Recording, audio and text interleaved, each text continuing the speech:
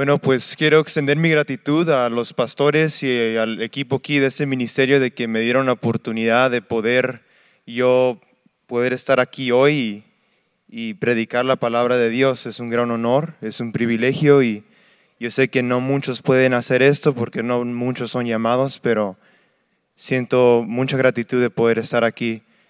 Y entonces, pues, si pueden abrir sus Biblias al libro de San Lucas, capítulo 14, versículos 25 al 33 es lo que vamos a estar leyendo hoy. Cuando lo tengan en la página, si me pueden decir un amén para que sepa o como ustedes sientan.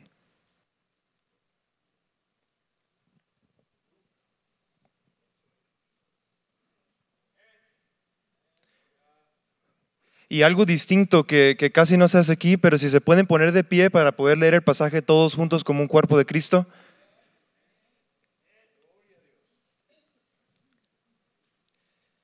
Entonces dice así, versículo 25, grandes multitudes iban con él y volviéndose les dijo, si alguno viene a mí y no aborrece a su padre y madre y mujer e hijos y hermanos y hermanas, y aún también su propia vida, no puede ser mi discípulo. Y el que no lleva su cruz y viene en pos de mí, no puede ser mi discípulo. Porque ¿quién de vosotros, queriendo edificar una torre, no se sienta primero y calcula los gastos a ver si tiene lo que se necesita para acabarla? No sea que después que haya puesto el cimiento y no pueda acabarla, todos los que lo vean comienzan a hacer burla de él, diciendo, este hombre comenzó a edificar y no pudo acabar. ¿O qué rey al marchar a una guerra contra otro rey no se sienta primero y considera si puede hacer frente con 10,000 al que viene contra él con 20,000? Y si no se puede, cuando el otro está todavía lejos, le envía una embajada y le pide condiciones de paz. Así pues, cualquiera de vosotros que no renuncie a todo lo que posee, no puede ser mi discípulo. ¿Se pueden sentar? Vamos delante del Padre para que se bendiga este momento. Vamos a orar. Dios, te doy gracias por esta oportunidad, Dios. Te pido que por tu Espíritu Santo y en tu soberanía, Dios, que mis palabras no sean las mías, Dios, pero que sean las tuyas, y que tú regeneres y que tú santifiques, que tú te muevas en este lugar, Dios, para que sea para tu honra y tu gloria y tu cuerpo siga creciendo y que seamos la luz en este mundo que debemos de ser. En el nombre de Cristo Jesús. Amén. Bueno, pues cuando yo primero abrí la Biblia, este pasaje, lo primero que yo me preguntaba era, ¿quiénes son esas multitudes? O ¿quién es Él? ¿O quiénes son los que están aquí? ¿Y dónde están? ¿Y por qué están aquí? Usualmente hay muchos que abren la Biblia y se sienten confundidos. Yo antes abría la Biblia y me sentía muy confundido de qué era lo que decía. Se sentía como que era un vocabulario muy distante, se sentía como una cultura diferente. No sabía cómo aplicar la palabra a mi vida. A lo mejor hay muchos aquí que estén confundidos cómo aplicar lo que dice aquí Jesús. Usa terminología de guerra, terminología de haciendo una casa, de una cruz. A lo mejor en nuestro contexto eso es algo que es un poco distante, no es algo común. Pero es por eso que quiero comenzar con diciéndoles qué es la importancia, porque es muy importante saber el contexto de un pasaje, que viene siendo el pasaje de capítulo 14, versículos 25 al 33. Porque si no entendemos el contexto histórico en el que están, nos podemos confundir o a lo mejor empezamos a imponer nuestras propias ideas a las ideas de Dios. Y si queremos escuchar de Dios, tenemos que ponernos en los pies de la gente aquí. Y entonces me voy a poner un poco profundo, pero es para que sea el énfasis en qué es lo que Dios quiere decirnos hoy. Yo me pregunté, ¿quiénes son las grandes multitudes? En este contexto, las grandes multitudes eran los judíos. La mayor parte eran judíos, pero puede ser que también había gentiles entre medio de esa gran multitud. La gran multitud puede ser desde arriba de 5,000 personas, de 3,000 a 5,000 personas. Y estaban en la área de la Palestina antigua, que viene siendo lo que ahora es modernamente Israel. Y estaban ahí siguiendo a Jesús, las grandes multitudes. Pero muchos de ellos lo seguían a Jesús porque querían sanidad, o otros lo seguían porque querían comida, o otros lo seguían porque habían escuchado cosas interesantes de ese Jesús y de qué estaba haciendo, de qué milagros. Pero algo más interesante es de que muchos de los judíos seguían a Cristo por algo muy particular. Sabemos que por la historia ha corroborado que los judíos, por mayor parte de tiempo anterior de esto, específicamente por 400 años, habían pasado por un periodo de escasez, un periodo donde hubo mucho sufrimiento. Sabemos que en el Antiguo Testamento Dios tenía una relación con Israel, donde Él se comunicaba con los israelitas por medio de sus profetas. Pero por 400 años hubo un tiempo donde Dios ya no habló con ellos, donde no había profetas donde le pudieran proclamar lo que era lo que Dios quería para ellos. Y más aparte de esos 400 años de no comunicación con Dios, también estaban en exilio, estaban bajo dominio extranjero por primeramente los babilonios, luego los medios persas, luego los griegos, y aquí actualmente están bajo el imperio romano. Entonces los judíos estaban bajo gran desesperación porque estaban exiliados de su tierra, de su terreno. Mucha de su tierra estaba destruida. Y más aparte de eso, el lugar donde ellos se unían para experienciar la presencia de Dios, que era el templo, había sido desacrado, había sido violado por un hombre griego que se llamaba Antíoco Epifanes. Y no solamente eso, pero estaban esperanzados de que todo iba a mejorar, de que iba a haber un día donde el Espíritu regresaría, donde el templo fuera reconstruido. Estaban esperando que llegara un Mesías que trajera la paz en su nación, pero no solamente eso, esperaban a un Mesías que fuera a destruir al imperio romano. Querían un Mesías que trajera la paz entre medio de su comunidad. Estaban bajo gran desesperación, y cuando nos ponemos en sus pies, podemos ver que aquí en este pasaje, cuando dice grandes multitudes iban con él, nos podemos responder por qué iban con él. Porque la mayoría de ellos tienen una expectativa de qué era lo que iba a ocurrir en el futuro, y cuando escuchan que hay un hombre afuera allá haciendo cosas grandes, entonces sentían esperanza. Muchos sabemos cómo es lo que se sienta la desesperación.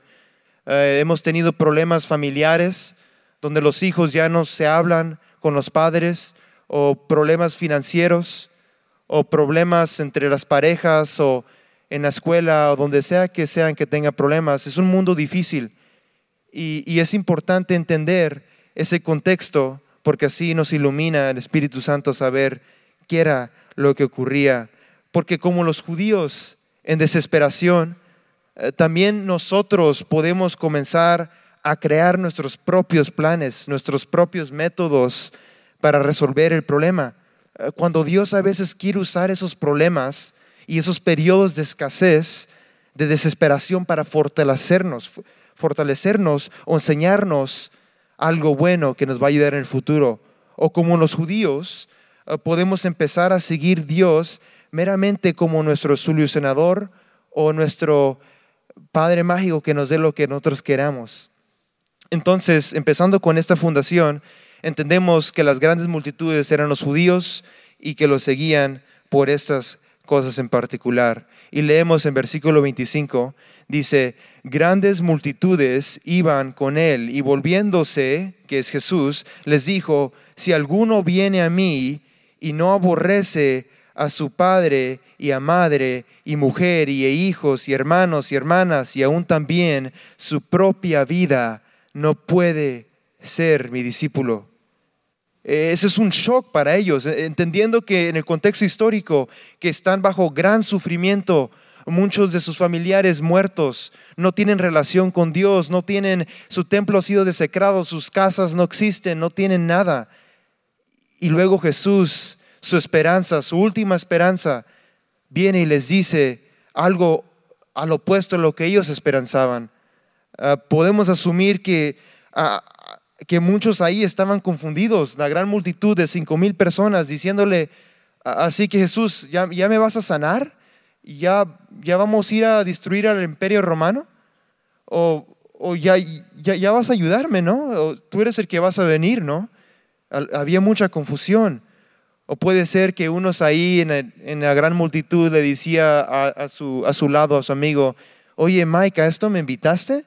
Yo pensé que este era el Mesías, me dijiste que había un hombre afuera que iba a hacer lo que nosotros esperamos. ¿O cuándo me vas a dar comida? Se preguntaban unos a lo mejor. Así que esto nos enseña algo, que los judíos tienen una expectativa y su expectativa estaba incorrecta.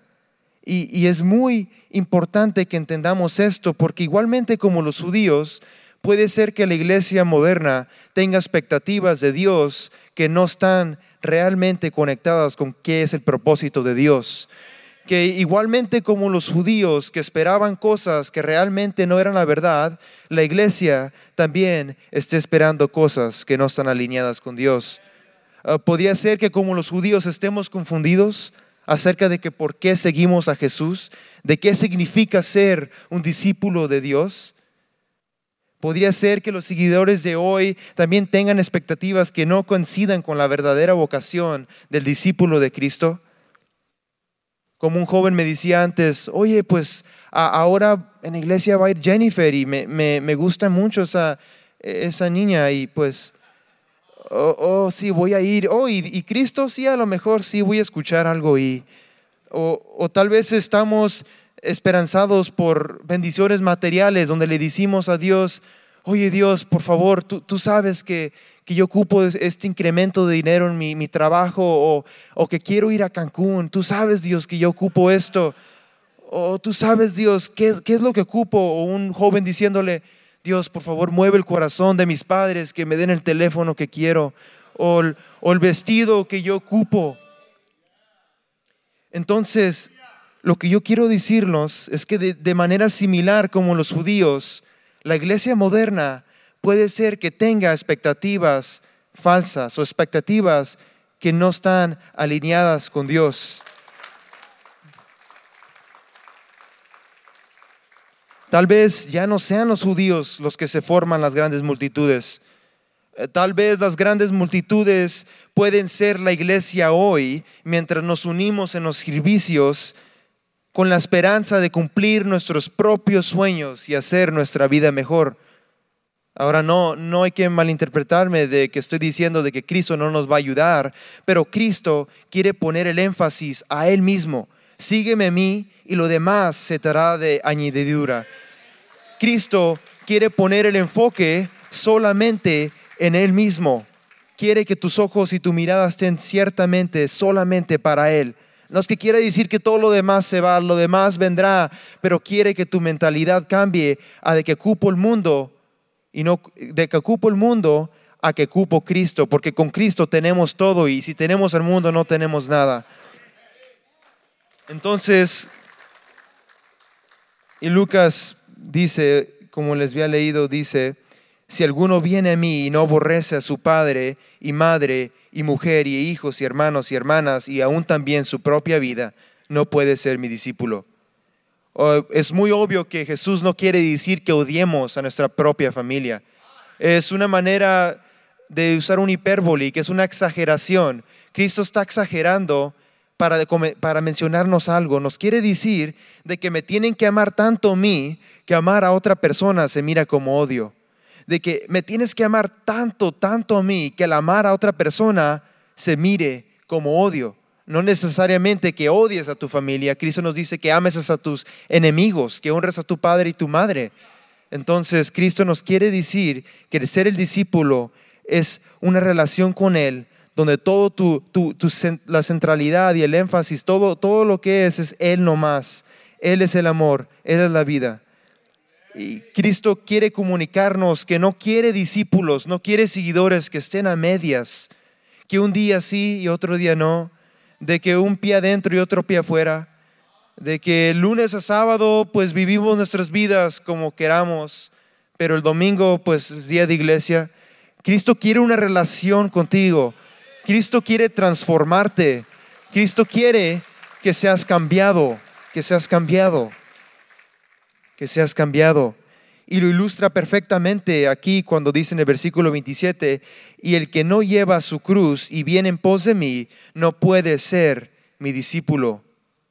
Son palabras fuertes, porque entendiendo el contexto histórico, están bajo el imperio romano. Los judíos han tenido probablemente familiares que han sido crucificados o han cargado cruces, y luego viene su esperanza después de 400 años y les dice que para ser su discípulo tienen que cargar una cruz. Cargar una cruz. Obviamente es una metáfora otra vez, y es por eso que es muy importante entender el contexto de las palabras que están usando aquí. Es una metáfora, pero con una aplicación real, de que Cristo está diciendo, carga tu cruz de una manera de que tú tienes que cargar una cruz, pero tienes que negarte a sí mismo. Que te quiere comunicar que tú tienes que negarte a sí mismo. Es muy similar a las palabras de Jesús en Lucas capítulo 9, 23 al 26. No tienen que voltear ahí, pero dice así: y dijo a todos, si alguno quiere venir en pos de mí, niéguese a sí mismo, tome su cruz todos los días y sígame, porque el que quiere salvar su vida la perderá, pero el que pierda su vida por mi causa la salvará. ¿De qué le sirve a un hombre ganar todo el mundo si pierde o arruina su vida? Porque el que se avergüenza de mí y de mis palabras, de ese se avergonzará el Hijo del Hombre, cuando venga en su gloria en el del Padre y de los santos ángeles. Entonces, llevar tu propia cruz quiere decir que te niegues tu vida. Hay una cita que yo agarré de la enciclopedia de Oxford que dice que la crucifixión es una manera de ilustrar qué es lo que significaba un crucifijo en ese contexto, en esa instancia. Que la crucifixión era un método romano de castigo. Suspendido de una gran cruz, una víctima finalmente moriría de asfixia o de agotamiento, una forma larga y dolorosa de ejecución. Era un espectáculo público destinado a disuadir a otros de cometer crímenes. Los ciudadanos romanos estaban exentos de esta brutal forma de muerte, que estaba reservada para esclavos, extranjeros o crímenes especialmente atroces. Al condenado se le hacía llevar la cruz, o a lo menos la viga horizontal, al lugar de ejecución. Palabras con gran poder.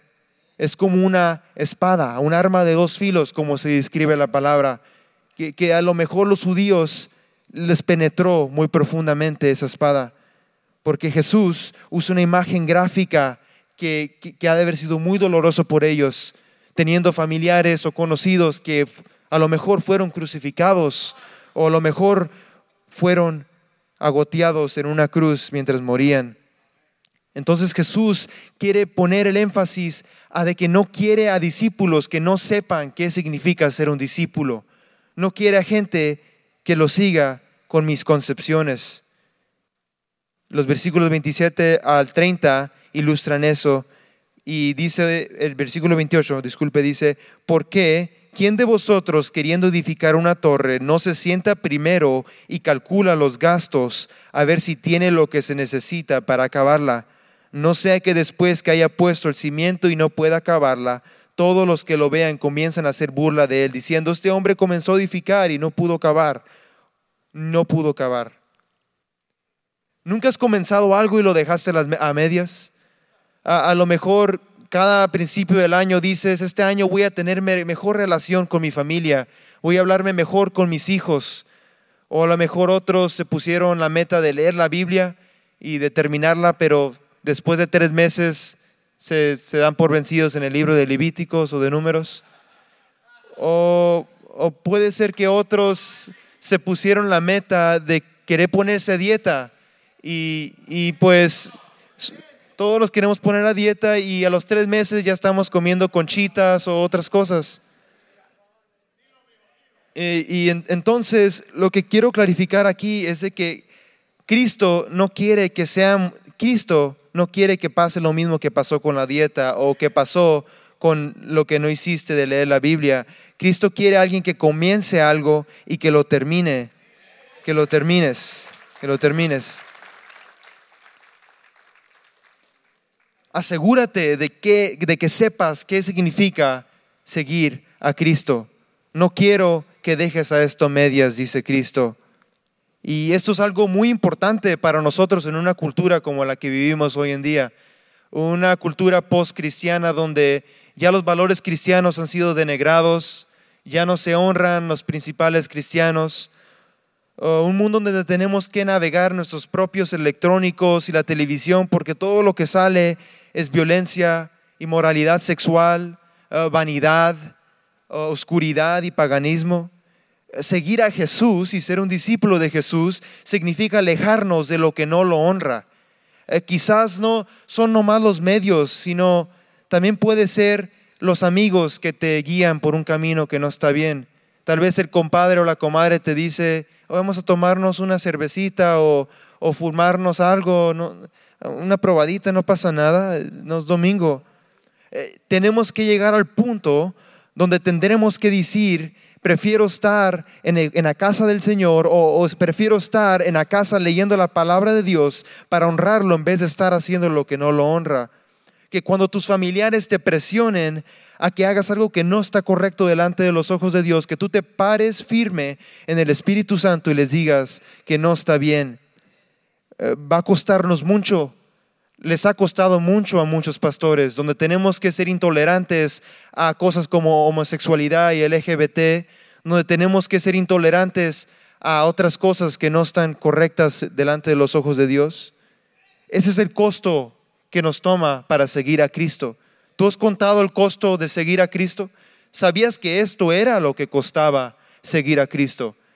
A lo mejor hay unos aquí que no sabían que eso era lo que costaba seguir a Cristo. A lo mejor pensaban que podían vivir a medias, o tal vez creían que el mundo no es tan malo y de que Dios nos va a perdonar. O tal vez, regresándonos al contexto del pasaje, los judíos decían, pero yo soy de mi padre Abraham, yo vengo de la raíz judía, yo soy salvo. Pero Cristo les cambia su perspectiva completamente. Y como un punto al lado, no quiero decir que Jesús esté diciendo que dejes todo para ser bendecido y que al mismo tiempo, mientras estás siguiéndolo, realmente no quieres ni seguirlo. No quiere gente que lo siga y que esté enojado dentro de sí mismo diciendo, no quiero ni hacer esto, nomás lo estoy haciendo para honrarlo. Él quiere gente que lo sirva en espíritu y en verdad y con un corazón que realmente le agrade, que realmente lo agrade. Él te invita a que lo sigas hoy en día. Te invita a que lo sigas y aunque seas imperfecto, Él no quiere perfección, Él quiere la intención y Él te transformará, Él te regenerará y el Espíritu Santo te dará la fuerza para poder caminar en este desafío tan grande. Que aunque falles, Él te ayudará a levantarte. Versículos 31 al 32 continúa, dice, ¿o qué rey? Otra ilustración usa Jesús aquí, ahora militar, dice, ¿o qué rey al marchar a la guerra contra otro rey no se sienta primero y considera si puede hacer frente con 10,000 al que viene contra él con 20,000? Y si no puede, cuando el otro está todavía lejos, le envía una embajada y le pide condiciones de paz. Es otra vez algo tal vez un poco distante de que por qué mucha gente cuando lee la Biblia no la entiende, porque es entendible, nadie usa terminología así de guerra de esta manera, pero imagínense, voy a usar una analogía de fútbol. Imagínense que ustedes se van a meter a un torneo y en ese torneo hay 10 equipos, tú tienes tu propio equipo, pero el que gane ese torneo se gana $10 millones. Y entonces tú tienes tu equipo, pero sabes que en ese torneo hay otros equipos con jugadores buenos, con buenas ofensas, buenas defensas, tienen unos equipazos buenos, muy buenos. La pregunta que se deben de hacer aquí, ¿ustedes no considerarían o te sentarías primero a evaluar las habilidades de tu equipo? ¿No considerarías nuevas estrategias para poder incrementar la posibilidad de ganar? Es más o menos igual. Jesús quiere que seamos analíticos, que pensemos de qué es lo que significa seguir a Cristo, de que no seamos como ese equipo de fútbol que se mete a un torneo y no entrene o que no se fije qué es lo que se requiere para poder honrarlo.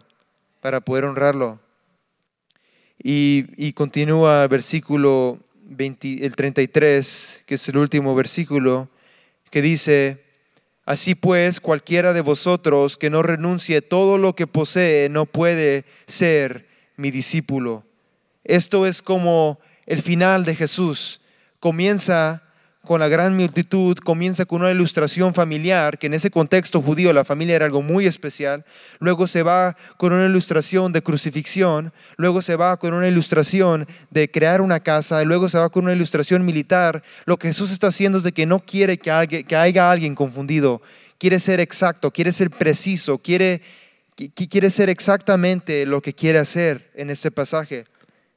Hay un pastor que a mí me gusta mucho por el nombre de Charles Spurgeon, que una vez dijo que la salvación no es solo liberación del infierno, es liberación del pecado, no solo el rescate de los hombres del dolor eterno, es su redención de los vanos y malvados caminos de este mundo. No puede ser dividida, es una prenda sin costura, tejida de arriba a abajo. Si deseas justificación, debes tener santificación. Si deseas perdón, debes tener santidad. Si quieres ser uno con Cristo, debes estar separado de los pecadores. Si deseas caminar por las calles de oro en el cielo, debes caminar por el camino de la santidad aquí abajo en este mundo. Lo que Él quiere decirnos es que la salvación o el ser un seguidor de Cristo es por fe solo nomás. Pero la fe nunca está sola. Hay un teólogo que a mí me gusta mucho que decía que el ser salvo requiere solo una proclamación de que crees en Cristo, pero esa proclamación siempre viene con hechos, viene con acciones. Es como dice Santiago en la Biblia, que fe sin obras está muerta. Tiene que haber un cambio de dirección, tiene que haber un cambio en tu vida, tiene que haber un cambio, un giro de 180 grados. Había un pastor que contaba una historia de que había un hombre que iba a un estudio bíblico a su iglesia. Era un estudio bíblico de como 15 personas, no era tanta gente. Y contaba la historia de que había un hermano que siempre llegaba tarde a ese estudio bíblico. Llegaba 20, 30 minutos tarde. Pero hubo una noche donde dice el pastor que se pasó porque llegó al final del estudio bíblico.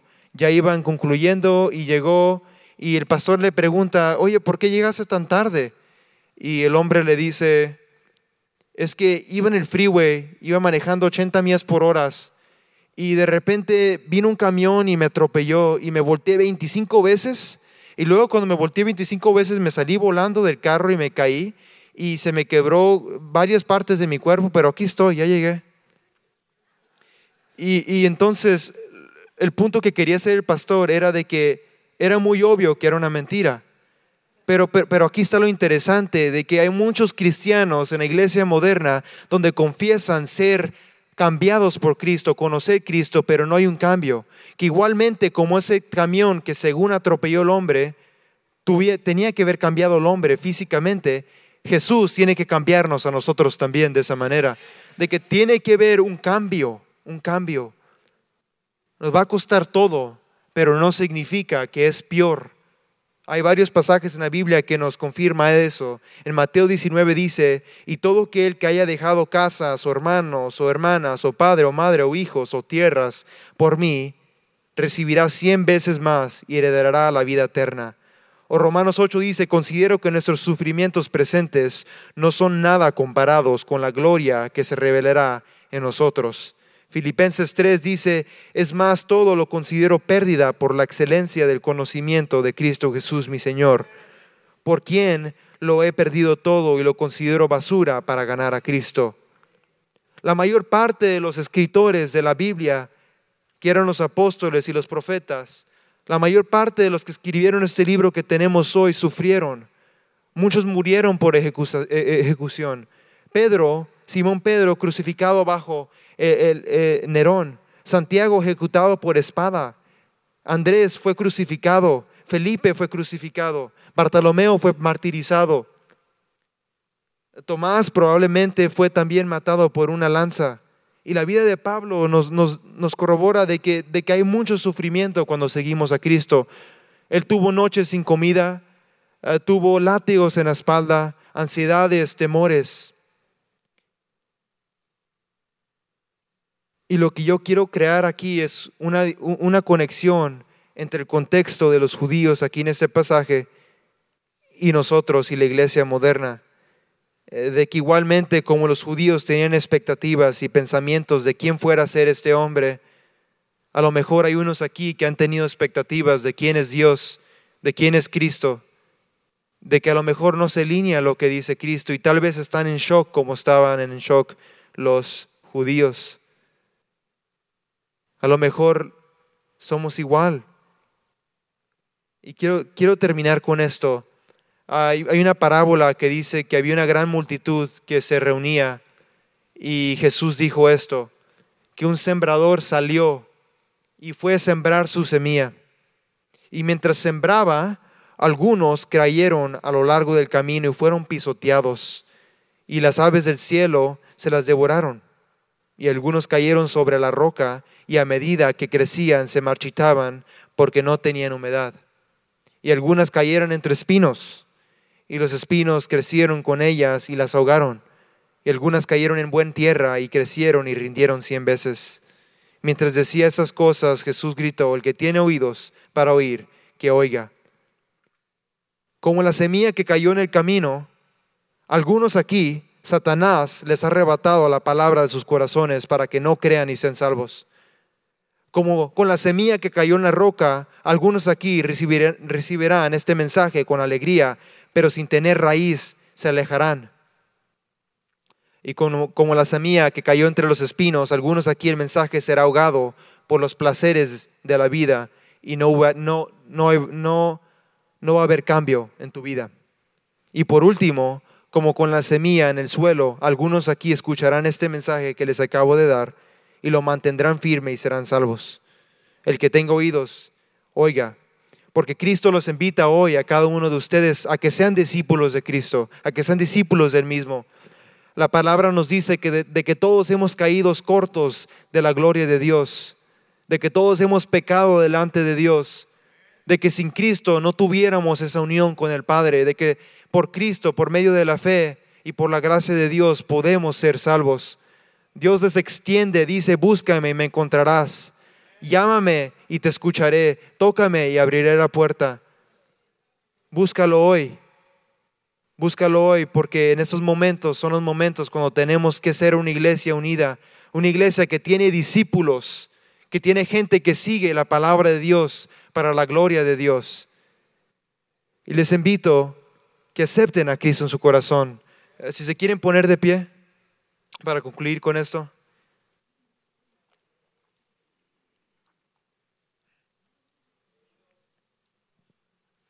A lo mejor hay unos aquí que igualmente como los judíos están en gran desesperación, a lo mejor están sufriendo y Cristo quiere invitarlos a una relación con Él.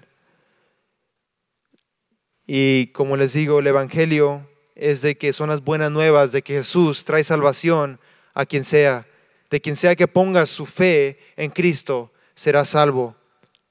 Voy a hacer una oración, sobre todo si alguien quiere hacer esta oración, la puede hacer para concluir con esto.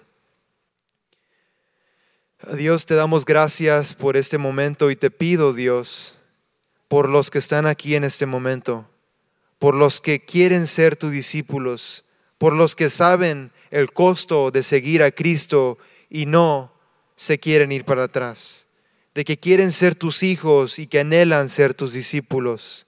Te pido por cada uno aquí, Dios, que salvación sea hoy, que el Espíritu regenere las almas de los hombres. Oh Dios, te damos la gloria y la honra a ti y te pido por este día que mientras nos vamos a nuestras casas o donde sea que nos vayamos, que tengamos en nuestros corazones qué es el costo de seguirte a ti, Dios, de que requiere obediencia, requiere que estemos junto a ti, de que negamos las cosas del mundo y que sigamos solamente tu palabra y solamente lo que tú nos has dado. Para tu gloria y para tu honra lo oro todo. En el nombre de Cristo Jesús. Amén. Amén.